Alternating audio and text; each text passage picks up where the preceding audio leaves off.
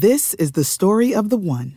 As head of maintenance at a concert hall, he knows the show must always go on. That's why he works behind the scenes, ensuring every light is working, the HVAC is humming, and his facility shines. With Grainger's supplies and solutions for every challenge he faces, plus 24/7 customer support, his venue never misses a beat.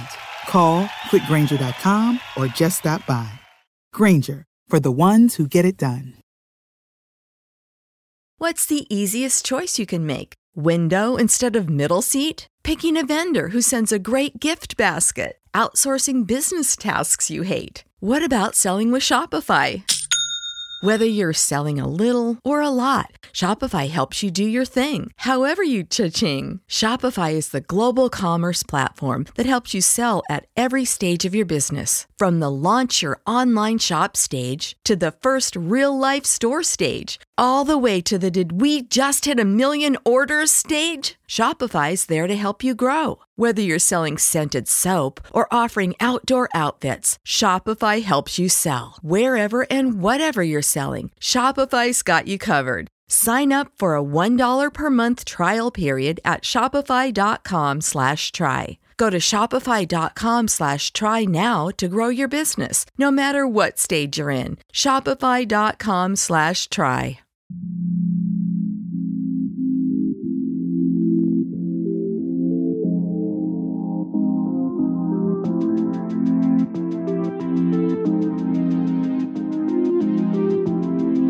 Welcome inside the Celtics Lab podcast. I'm Justin Quinn here with Kim Tabatabaie, Celtics Hub and Off the Glass, and we're here to try and sort through all of the chaos surrounding the Celtics offseason. What is going to happen with Gordon Hayward? Who's likely staying and going? What are Boston's likely needs? And who could help with them? We've invited the Athletics' Jared Weiss to help us answer these questions as free agency is set to begin, with Hayward as a free agent. Thanks for joining us, Jared. Hey, yo, what's up, fellas? Stress. Yes, stress and intrigue.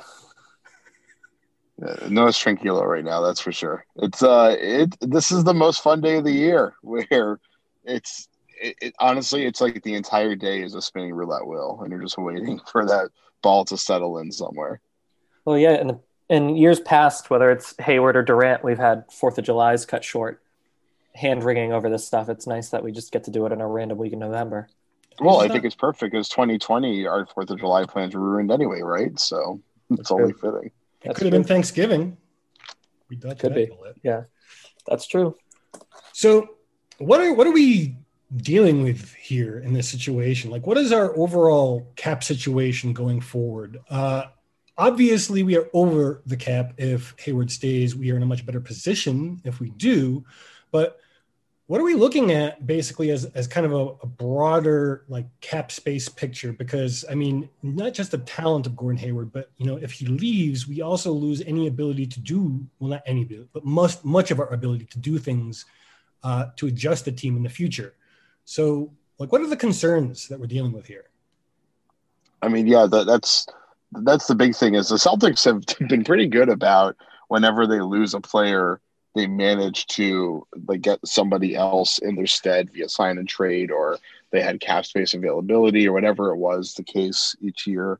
So yeah, it's funny. I'm starting to think that it's the norm in the NBA now that if you're losing a veteran player that you work out a sign and trade so that you can recoup something. It's kind of like how in baseball and football, they have compensatory picks for when your big star free agents leave. So the NBA has kind of like figured out that that's a nice little way to try to make things work. And obviously there's always somebody to play ball because there's always a team that doesn't have cap space that wants to get their hands on somebody. So the Celtics, I mean, I don't think it's obviously not a mutually exclusive situation to manage whether they want to keep him versus try to recoup some asset value out of him before he's gone.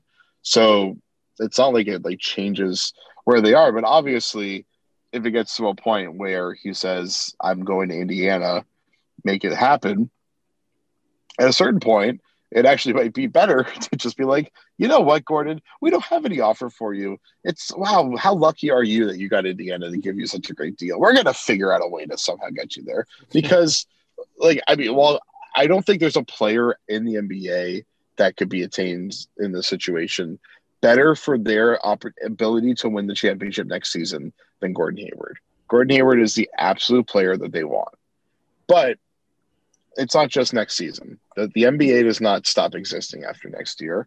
And while I do think they legitimately could win the championship next year, and it is all about Banner 18 and all that stuff, I don't think trading him for Miles Turner compromises their ability to win next season that significantly, and it dramatically increases their ability to have a sustainable period of winning. So it's not a bad move if they're doing something along those lines. You mentioned, signing with Indiana would require a sign and trade. There are some teams out there, the Knicks, possibly the Hawks. I'm kind of having a hard time keeping track of them with everything else that's going on. But at least last time I checked, they were able to sign him. That may be changing. They can still. Depending on their future. And then there's also the possibility of him re-signing. What do you think he might be looking for if he does come back? And what do you think Boston might be willing to pay, like the most realistically?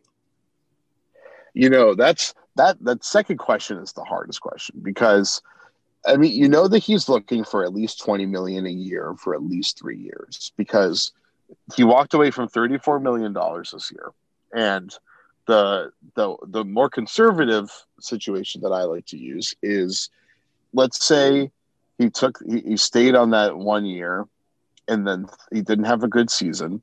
And so he was like, this season goes okay.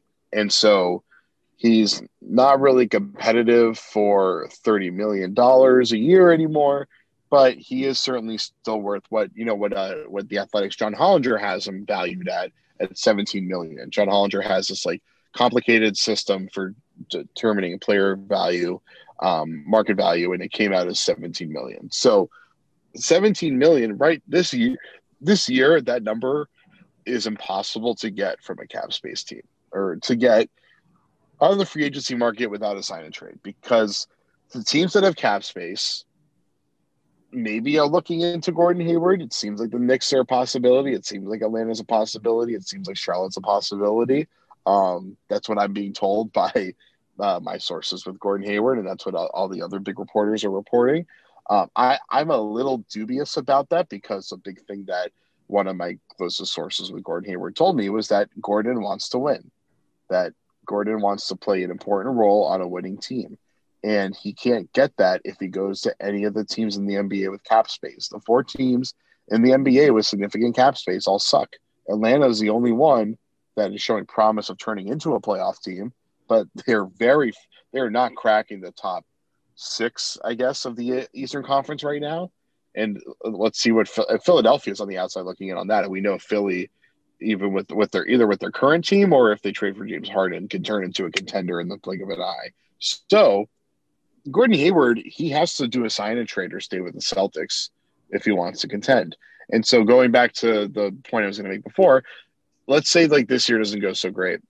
Next year he hits free agency and all the teams with cap space, they all get max players. All that cap space dries up and Gordon has to sign a mid-level exception deal. So it's like about $10 million.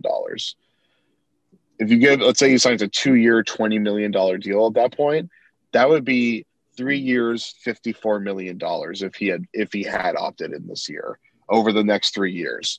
So you're thinking he clearly thinks that he's going to get about 3 years, 65, 70 at the very least somewhere. Maybe even a 4th year. Remember, Al Horford, he left Boston because he somehow managed to get a 4th year out of Philadelphia, which Boston very, very smartly did not want to give him. And that was a pretty brilliant decision in hindsight. So the point is that I think Gordon wants at least $20 million a year, probably closer to $25 million a year. I think that $20 million is probably a realistic target for him to get as the high end of his market. So the Celtics probably would have to pay that out for 3 years. I think it's a good deal because we know it's only a little bit above what Hollinger has as his market value. We've seen how Gordon fits in this team. Honestly, the hard part with Gordon is he willing to continue to accept this role? And I genuinely am not certain on. I know that he wants to be somewhere where he can be a little bit more the focal point. And with him, it's not about being famous and all that kind of stuff. It's not about like trying to get like super paid, because like the dude's already gotten super paid. He already has 100 million in the bank now. It's about that he wants to fulfill his potential and leave his like impact on basketball. Like the guy cares, like his whole life is dedicated to being a great basketball player. And he's in this situation in Boston where he can't really play to his full potential because he doesn't have the ball in his hands a lot of the time. And he like, I mean, I've talked about this on a bunch of shows lately. I've written about this a bunch of times.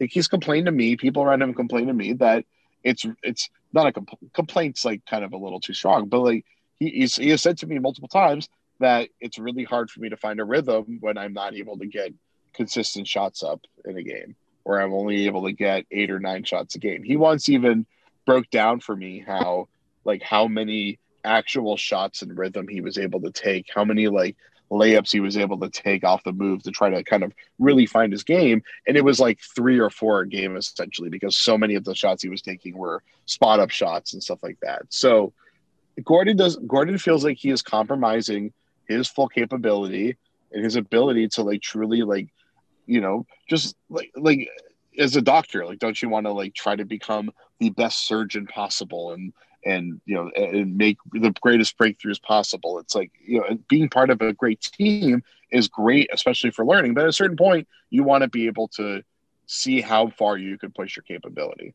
And I think that's kind of this really tough decision in this crossroads that he's at in his career, where at his age, his level of health that he's at now, like this year is probably going to be his best shot at truly being the best player that he could possibly be, the player that he's worked his entire life towards. And it's like, it's staying in Boston, it's probably going to be a bit of a compromise on that, but he has a very good chance of winning a championship if he does that. And for some guys, reaching your potential and being like, I became the best basketball player that I could have been, is the mission for them. For some guys, it's just taking home a ring and saying, I won a championship. That's the mission for them. And I think Hayward, those are the top 2 things for him. And I don't know which one weighs out the most in the end. And I don't think I have no problem with either one of those being the top priority. Absolutely. So yeah, that's my short summary of the situation. And Jared, what's interesting about that is I kind of see, so we're recording this just before noon on Friday, and Stein has just reported that this Indiana sign and trade is maybe approaching the goal line. But Indiana doesn't necessarily allow for him to be the man in the way that you're describing. I mean, not only with the Oladipo situation being kind of tenuous, could the Pacers kind of implode a little bit, but it's still a kind of crowded offense. So I have been kind of reading this buzz about Atlanta and New York as kind of a smokescreen from the Hayward camp, as trying to drum up leverage with him and the Celtics. But if in his heart of hearts, you know, he does want to be more of a focal point, one of these cap space teams, Charlotte or New York, for example, he does have more of an opportunity to shine, even if, to your point, it's not a winning situation. So I have kind of dismissed the cap space teams being major players as Hayward and his people drumming up leverage. But I think perhaps there's more of a chance that those are really in play than maybe I know. I don't know what you've heard. They definitely are more in play than I thought they would be, because when I forget the timing, because just the last 24 hours have taken about 3 years, but I thought it was leverage. And like, I was hearing I thought that was like really strong posturing to try to get them to be like, all right, we're going to offer you a good deal before you opt out. And then when he opted out, it's like, this guy either is the ultimate bluffer, or a much more realistic proposition is that there is a legitimate market out there. So yeah, I do believe that some of these teams are in. I think what makes it more viable for a lot of these huge cap space teams is that the Celtics are in a position where they're going to want to take in salary if they lose Hayward, so that they can continue to have some sort of asset or a good player or whatever it may be. So a lot of these teams with huge cap space are thinking, we can bring in Hayward and not really lose that much cap space, so we can still target someone like Russell Westbrook, which would be really stupid of you, but there's a reason why those teams are in the position that they are. So, yeah. So that's I think that there's so many teams that think Hayward is more available than most other players out there because they know the Celtics have to recoup something for him. So, since we can't read his mind and only time is going to tell, we are looking at. Well, we could. Yeah, we could accept him.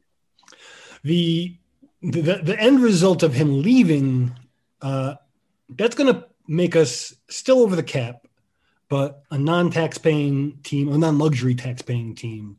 So we should. If he walks straight up? Yeah, if he walks and we get nothing back. I'm not going to get into, well, what if it's this player? What if it's that player? Because that's just a pointless exercise. But what if it is? But what if it is? But the MLE, so this year the MLE is going to be $9.2 million. That should be available to us, right?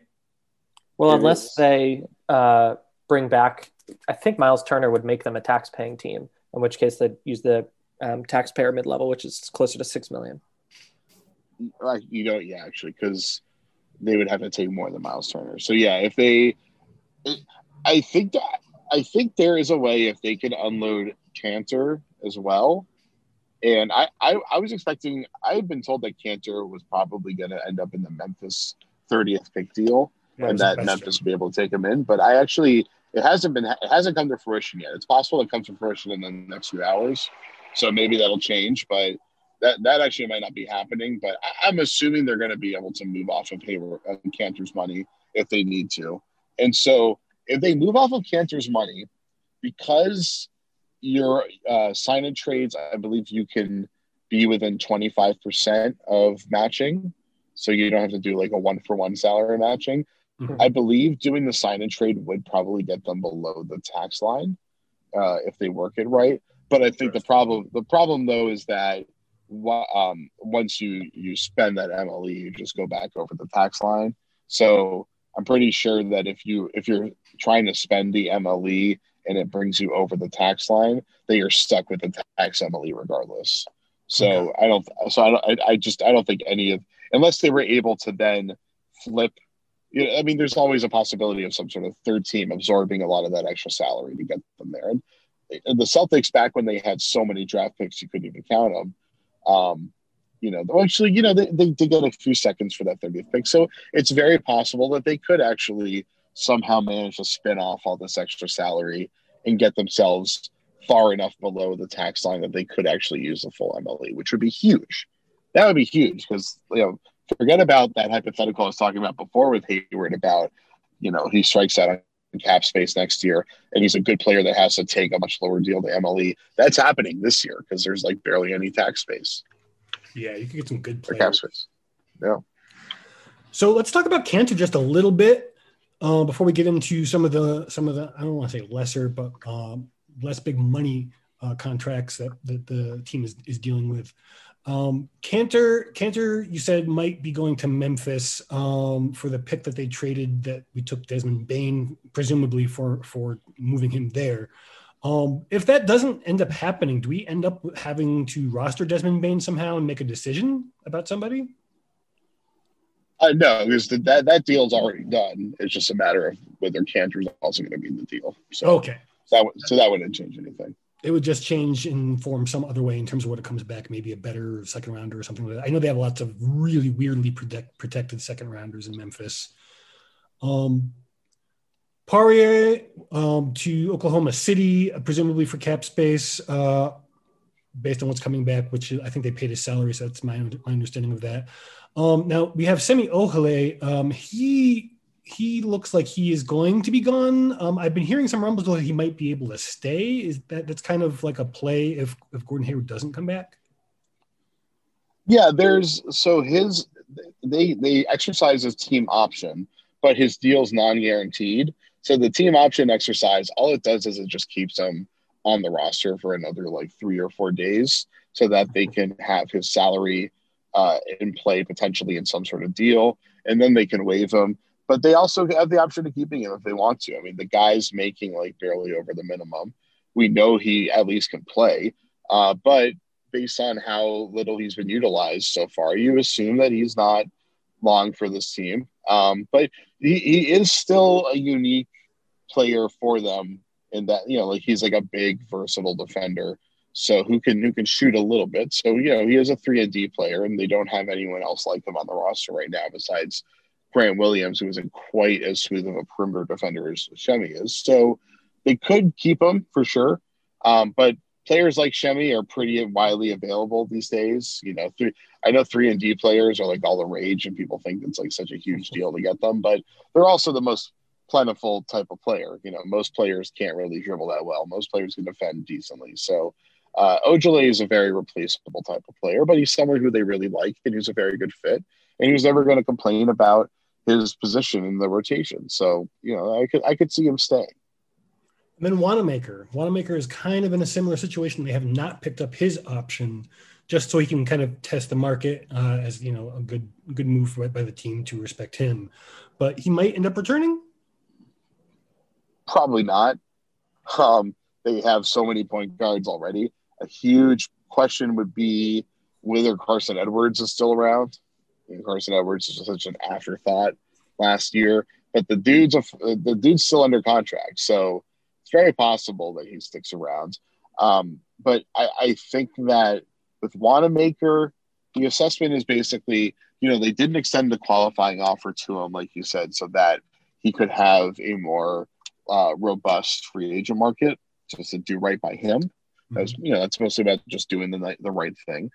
Because if he was a restricted free agent, most teams would be like, I don't want to offer you $3 million as opposed to $1 million because the Celtics can match up very easily. So by allowing him to become unrestricted, teams can be like, all right, here's $3 million, take it or leave it. And so that helps them a lot more. But so right now, I just don't think they have a need for him.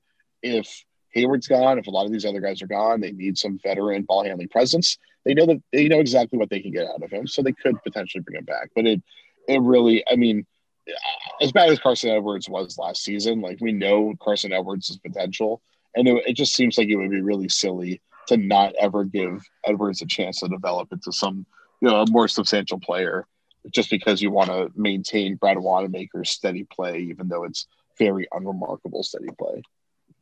So is there anyone else that we haven't mentioned that might be on the move or that we should be expecting? There's Taco and Tremont Waters. Taco, I haven't gotten a sense of any teams that are going to offer him a roster spot right now, or a full guaranteed deal right now, but it certainly is possible. He clearly demonstrated last year that he's got a future in the NBA. There's no question about that. The question is just like, do teams have the room to bring him in right now, or is it going to be another two-way deal? So if it was going to be another two-way deal, it would definitely make the most sense for him to stay where he is. And what's good is that the two-way deals they're so much better this year. The NBA changed the rules so that it's no longer, you no longer get paid per day that you show up at the NBA level. You just get paid a flat $500,000 or like a little bit less than that. It's basically half of what the minimum is for a rookie. So it's actually like a pretty solid deal, and it doesn't really limit your availability. You're only allowed to play 50 games, I think.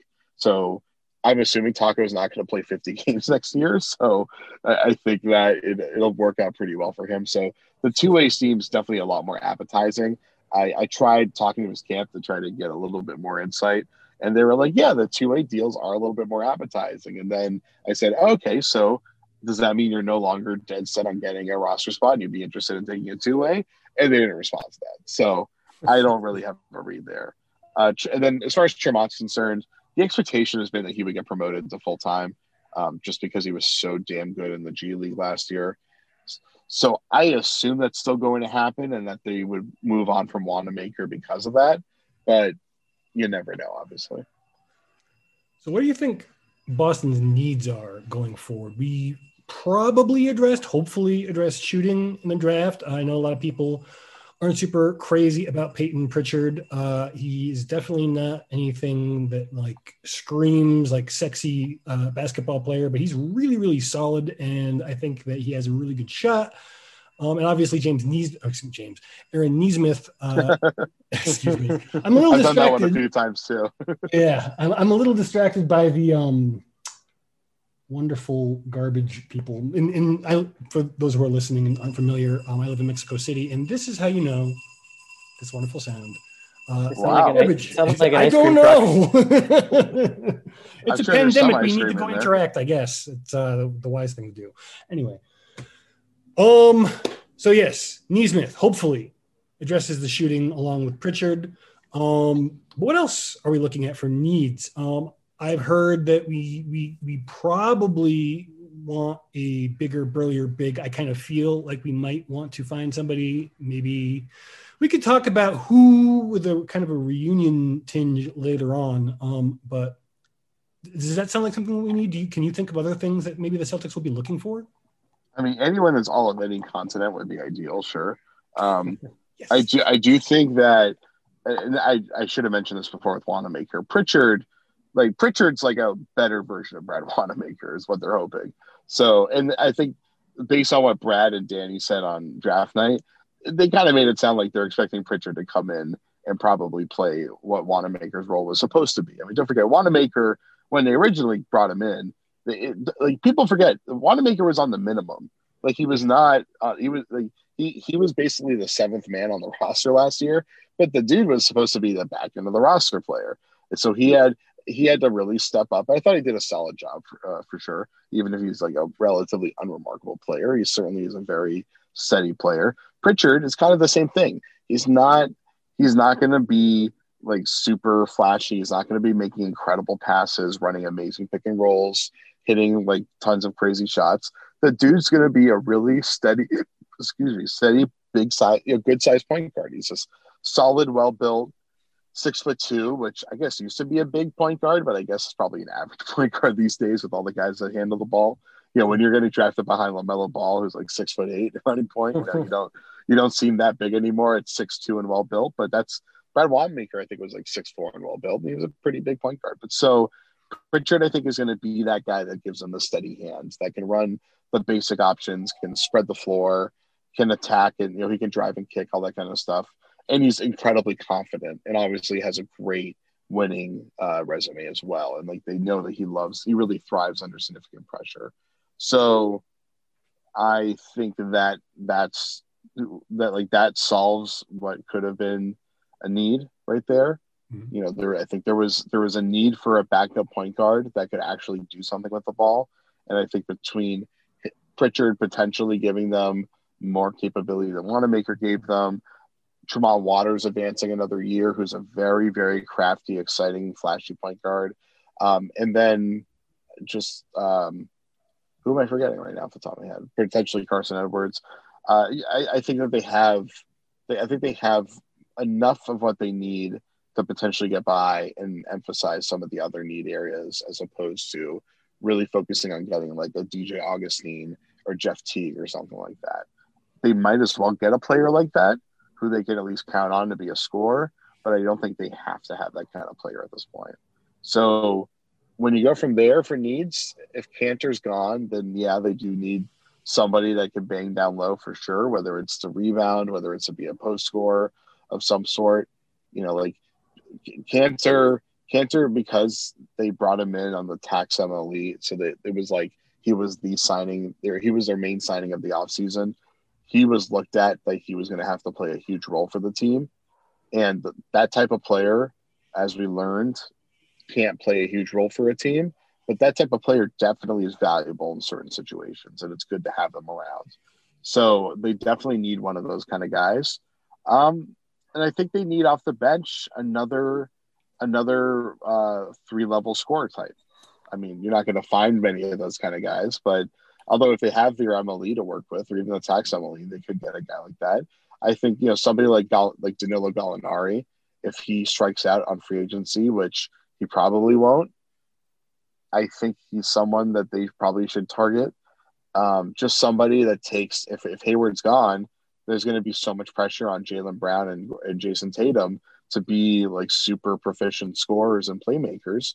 And while they're capable of handling it, it's still a lot of pressure on them, and they're still pretty early in their careers. And just having one more guy, especially a veteran like Gallinari, who's been doing it for a decade now, that you can really count on, I think would be really, really huge for them. So there's a couple of different ways that they can add these kinds of players. So there's the kind of guy that you were talking about, Gallo. We wouldn't be able to add him without a sign-in trade. Though there might be, maybe, I don't know what your opinion on this is, but there might be some options out there available, even without Hayward, that could theoretically be available via sign-in trade. But that's not a very likely option. What about some options for the MLE? What are we looking at in terms of either MLE, in your opinion? What would some realistic and probable even targets be for that range of salary? Oh, I wish I had my list in front of me. I did a few stories on this. Trying to remember off the top of my head, but I think that so the Chicago situation is really interesting. So they are letting Chris Dunn and Shaq Harrison go, and I'm really high on Shaq Harrison. He's like a 6'7" point guard who can, he's a point guard, but he's not like necessarily a point guard as much as he's kind of like a big ball handler. Mm-hmm. But he also can shoot the ball pretty decently, and he's a very good defender. Like, he's a really super active point of attack defender, a smart help defender, crashes the glass. Like, he's a real high energy guy. I think he would be ideal for this team, and he could be realistically had for the tax MLE. I do think that he could be in play there, even though I think he's definitely worth more than that. But this is a very deflated marketplace. So I think that's the first thing that comes to mind for me for sure. D'Anthony Melton would have been somebody, but I just don't think there's any way that Memphis lets him go, and he's restricted. So I just don't think they're going to be able to bid up for him. Maybe if they wanted to throw the full MLE at him, maybe Memphis isn't willing to pay $9 million to somebody who's probably going to be a good bench player, maybe a starter. But that's another guy that I've always been really high on. But I think that, because Melton presents something kind of similar to Nesmith, and I think that Nesmith is good enough and ready enough for the league that they can count on him to be part of the rotation right away. But I'm a little skeptical that he's going to be a good defender right away, that he's going to be a dynamic offensive player right away. I think that stuff's going to take a little time. So I think that they still should pursue some 3-and-D help for sure right now. Okay. You mentioned Chris Dunn too. He's kind of in that other, is he a point guard? Because he doesn't shoot, and he just, no. Yeah. He is, remember when Marcus Smart was terrible at everything on offense? Mm-hmm. That's Chris Dunn. So I like that a lot. Just try to keep it simple. That's who he is. So he's an amazing defender. As long as Smart is there, they just don't need him. There's no point of having a one-way super defender on the team, and you already have the best defender at that position in the league. I don't think you really need it. Well, for 3-and-D guys, Hood, Bazemore, Clarkson, Burks, old friend Avery Bradley come to mind. Any of those maybe? Yeah. But Avery obviously fits. Bazemore is someone I had on the list. That's a good one. Burks, I don't think they need that. While it'd be nice to have a creative scorer coming off the bench, well, you know what? I don't know. It's like when I watched Burks in the playoffs last year, the dude is just chucking, and then he was just terrible otherwise. And while, if they're going to get a player that is going to be a chucker for them, I would rather target one of these guards like, Jordan McLaughlin out of Minnesota is one I really like. And I'm assuming they're going to keep him based on who they drafted. But he's someone that really tore it up in the G League, got called up last year to Minnesota, and was great. And he was scoring something like 14 points a night for the last month and a half of the season. He's a super high energy, really athletic, undersized guard, but can really pull up. Kind of reminds me of Shane Larkin to a certain degree, although he's bigger than Shane Larkin. I don't know if he has a 50-inch vertical like Shane Larkin does, but he's really good. Also, Shane Larkin, if they can get him, that'd be great. But he's not coming over unless he's like a 6-man basically. I don't know if he'd be able to get that role here, but I think that I would rather get one of those kind of guys where instead of it being a wing that you have to kind of like feed the ball and he's going to take a shot. If you're going to get a big time scorer off the bench, make it a point guard that you can put out there next to some of your wings, some of your 3-and-D guys, and have him just breathe energy into the ball and really lead the offense that way. And then all of your wings are good defenders who can really complement that, and you have more balance that way. So let's close this out with something that we hinted at earlier. Basically, we've been kind of dancing around this notion of a few different potential Celtics reunions. I don't think any of them are going to happen just because the nature of the business is that any particular target is hard to get, even if everybody wants to theoretically connect. Aaron Baines as a big, Rajon Rondo, Isaiah Thomas, and of course we already mentioned Avery Bradley. Is there a realistic path to any of these guys joining the Celtics again? Baines would be, getting Aaron Baines would be amazing for this team. Like, wow, that would be so huge for them.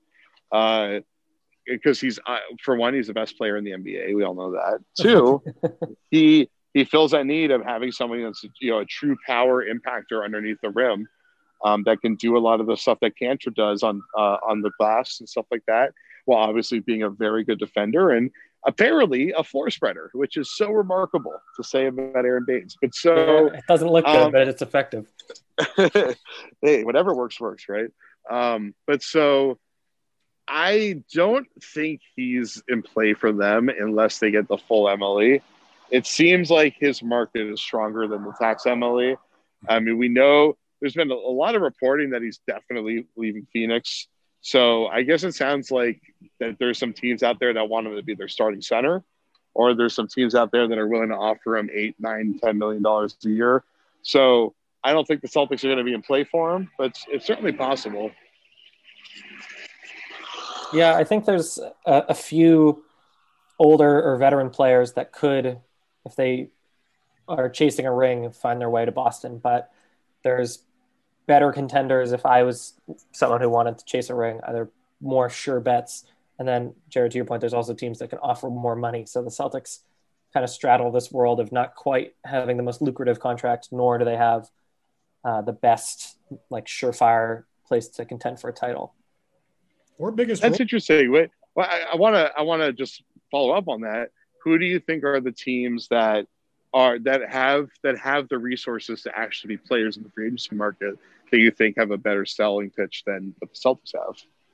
Well, so I think there's if you wanted to just maximize your salary, the Celtics can't compete just because there are teams with real cap space.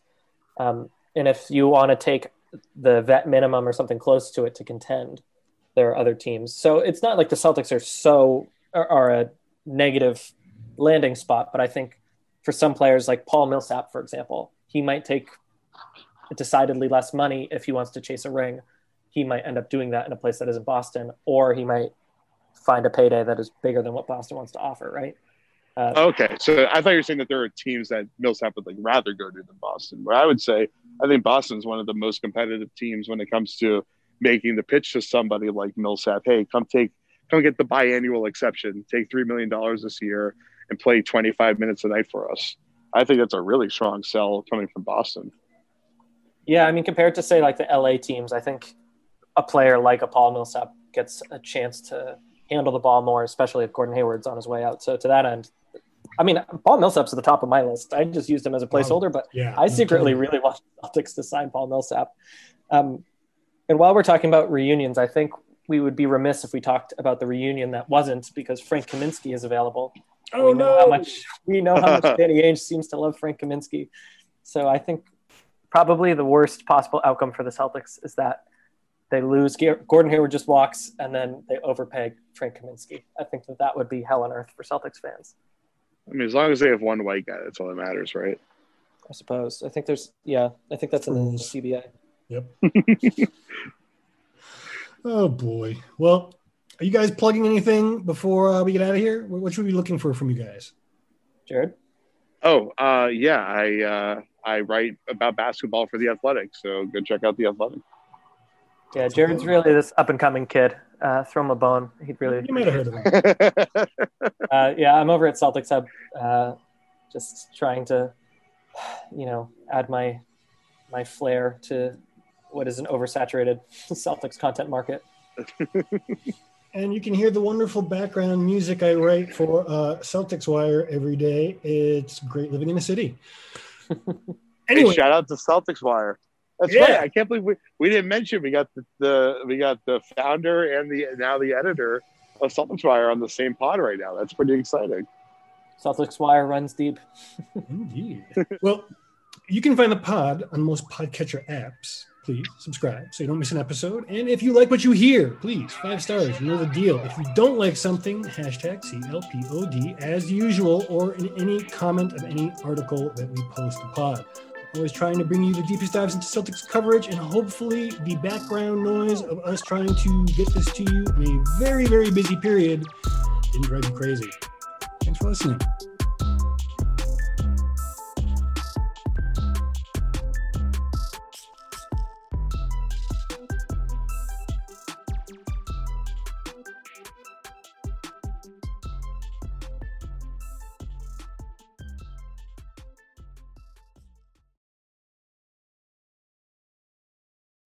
When you need mealtime inspiration, it's worth shopping Kroger, where you'll find over 30,000 mouth-watering choices that excite your inner foodie. And no matter what tasty choice you make, you'll enjoy our everyday low prices, plus extra ways to save, like digital coupons worth over $600 each week. You can also save up to $1 off per gallon at the pump with fuel points. More savings and more inspiring flavors make shopping Kroger worth it every time. Kroger, fresh for everyone. Fuel restrictions apply.